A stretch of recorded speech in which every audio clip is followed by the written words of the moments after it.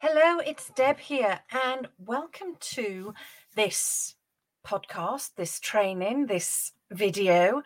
I'm trying something a little bit different at the moment, so let's see how it goes. But I want to talk to you today about a common misconception, and it's about control.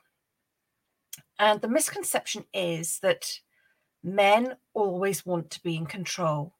I'm not just talking about the bedroom, but always want to be in control of life, of choices, of money, of everything.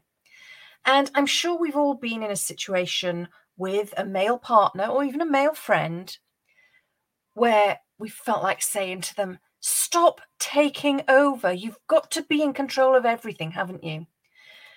And whilst, yes, it can seem like that happens all of the time, very often it's a learned behavior. Now, many of us are control freaks ourselves. I certainly know that I like to feel that I'm in control of things that impact me and affect me. And I know many others of us are the same. That doesn't mean that we always want to be in control of everything. And the same happens for men. And let me tell you why I say this. Many of you know that for some time I worked as a sex worker, as an escort. And a number of my clients were incredibly successful executives, directors. They were at the top of their game. And when I used to talk to them and ask them, why do you keep coming to see me? What is it about me? Why do you come and see me? Why don't you have an affair? All of the sorts of questions I asked my clients, which led me to ultimately study for psychology degree. I was always interested in the answers they gave me. And one of the answers I heard time and time again was, I don't have to be in control when I'm here. And that's not that they were asking me to become a dominatrix. Those of you that know me know I'm not great as a dominatrix. I'm too nice. I'm too gentle. And with the best acting skills in the world, it's just something that didn't interest me. And I found it really interesting that these men who were at the absolute pinnacle of their careers wanted time out from being in control. And when I delved a little further, I discovered it was because they were in control everywhere, in the office, at home, out with their friends. And they were tired. They wanted a little bit of respite each week or each fortnight, however often it was they came to see me. And it really interested me. And when I delved a little further, they would say things like, I have to take all of the responsibility in the office. Now, yes, they were paid for that responsibility, but the buck stopped with them. That's a lot of weight to carry on your shoulders. I have to make all of the decisions about all of the stuff when I'm at work. And when I'm at home, my wife asks me, what do I want for tea? What are we doing at the weekend? When are John and Sue coming for dinner? Where are we going on holiday? Shall I wear this dress or shall I wear this trouser suit? What do you think about the kids doing X, Y, and Z? Are you driving or am I driving? And the constant questioning or request for them to make a decision and take responsibility didn't stop. It wore them down. And I learned from that there are times when men don't like to be in control. And when you translate that into a relationship, it makes a massive difference.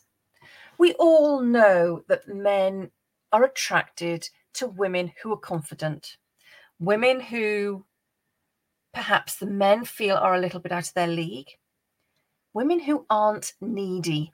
How many of you have heard somebody say to you, you're just so needy, or stop being so needy? I know I'm certainly guilty of it. I've been guilty of it in the past.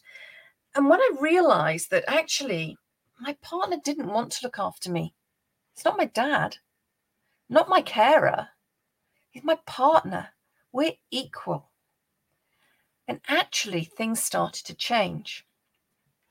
And What happened was I started to take responsibility for myself and to make my own decisions and recognize that I was capable of making decisions. Sometimes I didn't make the right choices, but for the most part, the choices I made worked. They're certainly the choices that got me here today, including down to what I'm having for dinner, or whether I'm going to go for a run or do some other form of exercise, or whether I'm going to have that one glass of wine too many. Nobody forces me to do all of that or not do any of that. I'm the only person that can do that and take responsibility for it.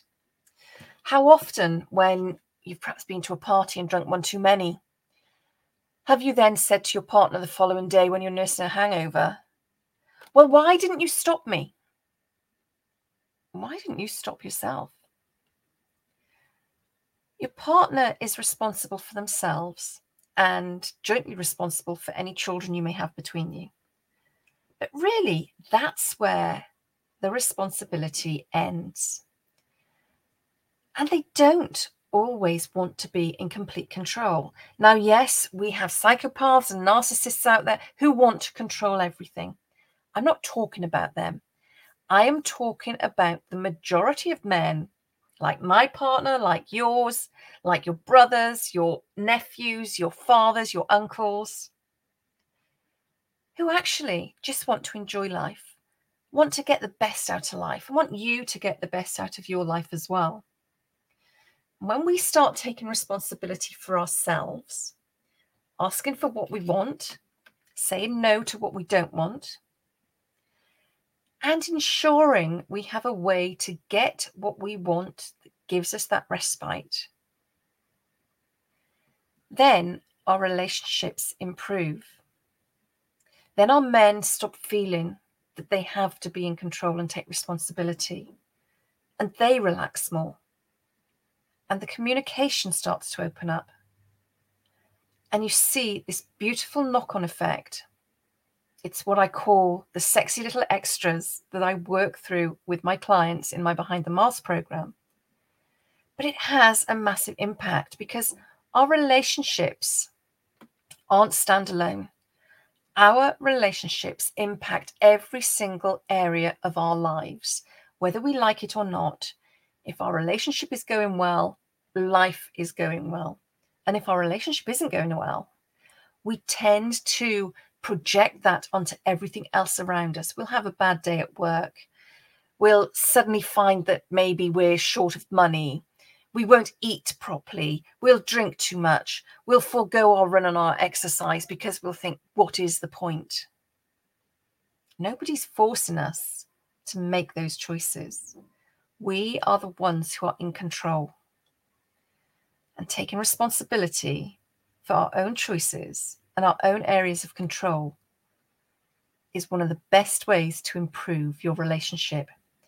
So, if you've got any questions, any queries, let me know in the comments or send me an email, leave a message, and we'll explore this further. But just remember, men don't always like to be in control. What can you do right now to alleviate some of that pressure from your partner? I'd love to know. Catch up with you soon. Bye.